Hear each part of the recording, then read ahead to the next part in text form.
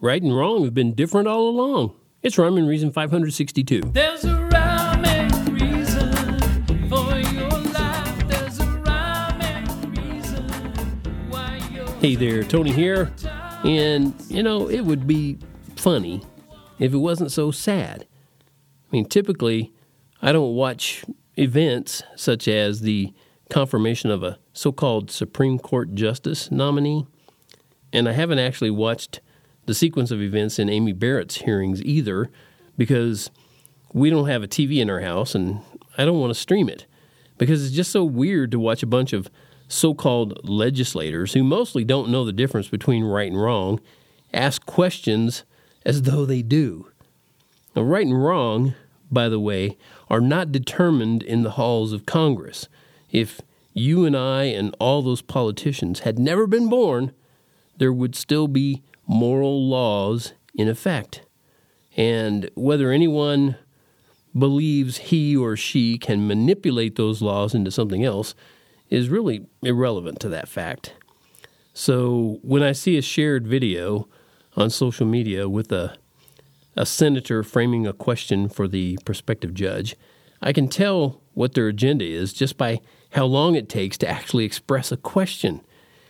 And it's funny, like I said, except it's sad, how they will go on and on and on. They're about to ask a question, and if anyone dared interrupt them, let me finish, and they keep framing this question.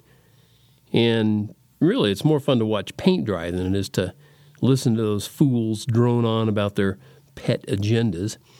And all this drama and theater to determine the fate of one person in one ridiculous position of authority, it's... I don't know. Like I said, it would be funny if it wasn't so sad. Gosh, Tony, you sure are opinionated about it. Is that your opinion? Anyway, there are only a few actual laws in the universe. And you can tell what they are because they're indisputable, they're incontrovertible, they're irrefutable. All the other volumes and volumes of blah, blah, blah that's delivered up and debated on and distributed to the country aren't worth the paper they're printed on or the hard drives they're stored on, and they'll all be consumed in fire one day, never to see the light of day again. But until that day, expect more confusion and obfuscation and subjective morality and legal positivism to just rule this world. Because just like it's been from almost the beginning of mankind, self wants to be God. Self, that's the self in everybody, wants to be God, at least for any and all who hate him and certainly hate his law.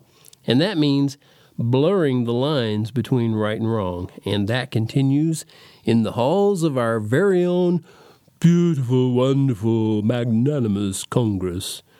So be diligent to find out what is true. Let it in your heart to live inside of you. Then no matter what those others ever do, you'll know truth will always win as it shines through. I hope that's the way you'll feel about it today and always. And until next time, thank you so much for tuning in. This is Tony from TonyFunderberg.com.